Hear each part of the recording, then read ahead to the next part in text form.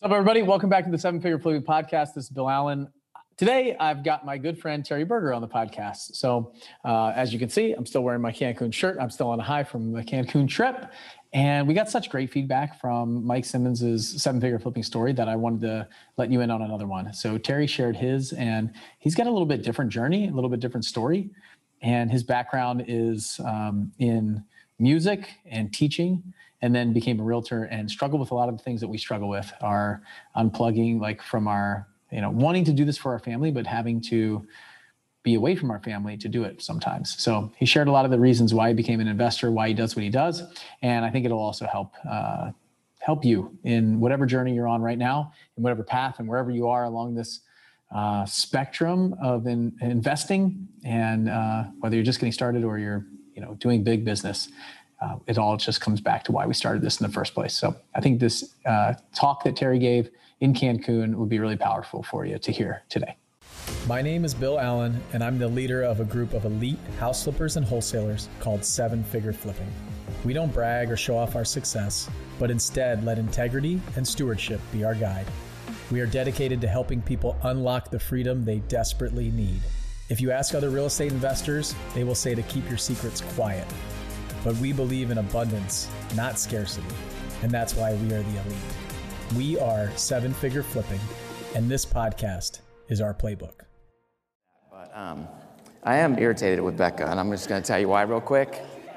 So Becca's a little competitive, and so I asked if I could play competitive volleyball with her today, and she said, no, not on the competitive team. And then at the end of the afternoon, she said, hey, would you like to come and have a play on my team? It's a friendly game of volleyball. And I was like, how do you take that? Anyway, this is kind of crazy, but anyway, I suck at sports. I was a classically trained musician, for those of you that don't know, trumpet player. I know we have a couple trumpet players in the house. And anyway, I like to win. I hate to lose. I hated to lose cornhole the two times we lost today and got slaughtered. And I will be up all night practicing cornhole so that I can win tomorrow. That's just how I roll. And so if you're outside your room and you hear splat, that's me practicing cornhole. Anyway, I want to ask you a question. And this question stems from my own personal knowledge and business. What could someone in this room that you trust today ask you to do that would totally take you completely out of your comfort zone? And that if you did that thing, it would change your business and your life forever. Okay, can I read it to you again? What would someone in this room that you trust, what could they say to you or ask you to do that would totally take you out of your comfort zone? Like not just out, but like way outside of your comfort zone. And then knowing that if you did that one thing, it would completely radicalize your business and your life forever. Okay, that's where we're going. So that's the question I want you to ponder as I kind of share a very fast version of my story. Some of you may have heard it before. I've said it on the podcast several times. I was a classically trained musician, wanted to win. I wanted to be an orchestral trumpet player. I wasn't good enough. I didn't have the 100-mile-an-hour fastball. I was good. I wasn't good enough. And I could spend the rest of my life trying to be good enough, or you can learn what you're really good at and take those lessons and apply it someplace else where you can win. And that's what I did. I taught school. And I grew these band programs to be unbelievable. They were known statewide, nationwide, you name it. And it was really great. Did 9 years of that.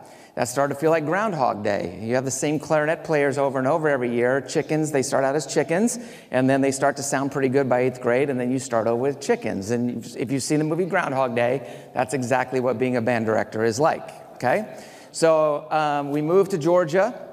I take a big position in Georgia, Atlanta area, and my wife was a teacher as well, health educator, and so we buy a house based on both of our incomes, okay? Big mistake, shouldn't do that, but we did. And so she gets pregnant with our son and says, hey, I want to be a stay-at-home mom. I'm like, I think that's awesome, but we bought this house a couple years ago on 2 incomes. What are we going to do? I was feeling, how you're called to leave a job and you go to do something different. Anybody feel that way in this room? You're all here because of that feeling, right? And so that's what we did. I said, well, I was I almost left teaching in Ohio. I can leave teaching in Georgia. I'm going to get into real estate because some stuff happened with my own closing, and I felt like Monopoly. My favorite game, my favorite board game is Monopoly. And this closing felt like Monopoly, and I was having a great time with it, and it was super stressful, and I got addicted to real estate in that moment, trying to close my own house in Ohio with a realtor who wasn't very good and buy a house here on the same day, at the same time. You all know that's stress, right? So I'm like, okay, I won. I feel like I won. And so I'm going to go into real estate. So I go to real estate school. I didn't know a single soul in Atlanta other than the teachers that I taught. I sold 40 houses my first year in real estate, and I was the rookie of the year. I won, right? I like to win, right? It's awesome. Yeah, it's great. And so during that time, we accomplished the goal. Marcy was able to stay home and give birth to our son and not have to work, and it was great. And I kind of grew this real estate business, and we won every month. Top agent, top team, top this, top in the county, all this stuff. And as that went on, it was great, until it wasn't great.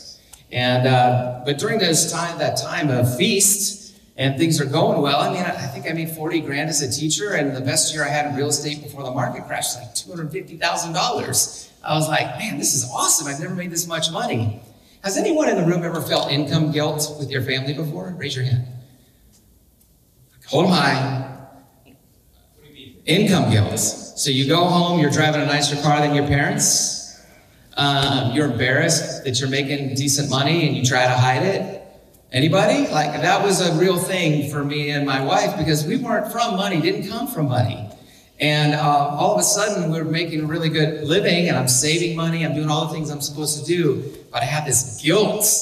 I have this really, really bad case of income guilt, I call it.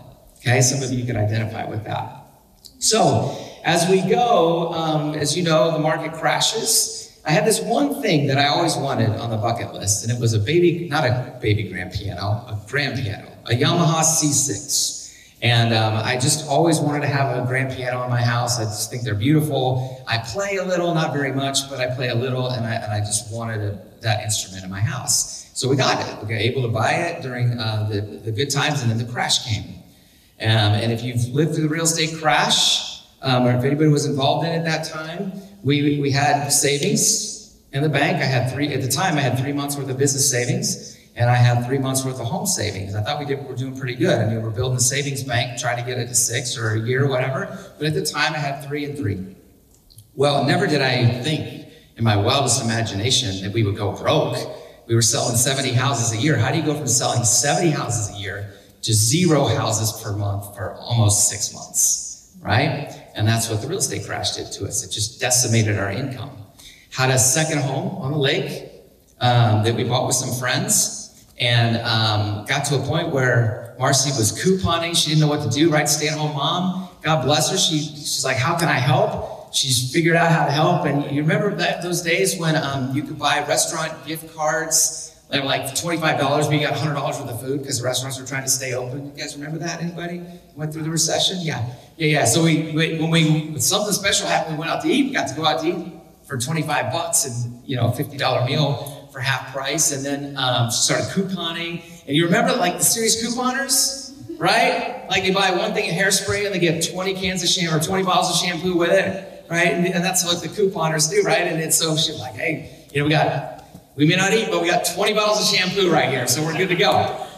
No, and she did great. She was trying to help out as best she could, and I didn't want her to go to work. And so I felt like I was unemployed during that time. I was working 50 hours a week, trying to peddle enough houses to pay the bills, couldn't pay the bills, lost the lake house into foreclosure, and then didn't know about short sales, didn't know that was even an option back then. I just, you know what you know. And then all of a sudden, we can't pay the bills, and I'm like, we gotta sell the piano. So sold the piano, the cherished dream I've always had of having a grand piano in the house, not a baby grand, grand piano in the house, and we sold it. And thank goodness we did. Thank goodness we bought it because I put 15 grand into that piggy bank and then I was able to sell the piggy bank for 15 grand in the middle of a recession, which was a blessing in disguise there. And we got to eat for 3 more months and make our house payment, do those kind of things. Anybody ever been through something crazy like that? Yeah. It's very humbling, right? And you're a survivor. Like, if you've been through that, you are a survivor, and survivors are dangerous. So crash happens. We start to recover out of it. And my son's playing soccer. Now, as a dad, many of you who are dads or moms in here, you want to be there for your kids, right? Again, my parents weren't there for me. I wanted to be there for my kids. I never wanted to miss a goal. I would never want to miss a game. I never wanted to miss anything. And so I'm showing this jackass client a house on a Saturday. The market is starting to get back. We're starting to get back to where we're selling 30, 40, 50, on our way to selling 100 houses a year. So I was ready to take the quantum leap from selling 80 before the recession to 200 after. And I hated selling houses because it was nights and weekends, and they'd just taken time away from my family. Phone was ringing off the hook. And my son, I'm showing this jackass client a house, hated this guy. And Marcy texted me and said, Colin scored his first soccer goal. It was the first game I ever missed. And he scored his first goal. Right? You ever have those like dagger moments? And that was it. It was a dagger moment. And I said, there has to be a better way. Has to be a better way. So I took a shower on a Saturday morning. Took a shower, and anybody listen to podcasts in the shower? It's when I do my best thinking, because I take long showers. Yeah, some people do. Okay, great. I listen to this podcast, and you guys know Justin Williams. He's the founder of 7-Figure Flipping. I mean, he started this whole thing, and then he and Andy got together, figured out how to do it, and it was a thing, right? And so Justin's doing this podcast thing, and at the very end, who's heard my story? I'm in the shower, and I let the podcast play because I'm taking a shower, and then I hear, psst, hey, are you still there? And I was like, God? Is that you? No, it wasn't. It was Justin Williams. Justin Williams is a master marketer. He said he waited, literally, it was like 5 or 6 minutes after the podcast ended. It's kind of like a Marvel comic thing. Marvel Comics stole what they do from Justin Williams, okay? And so I applied. I was starting to get into real estate investing. We just bought our first rental. I was absorbing all the podcasts I could, and I applied to get in that first meeting. I got accepted.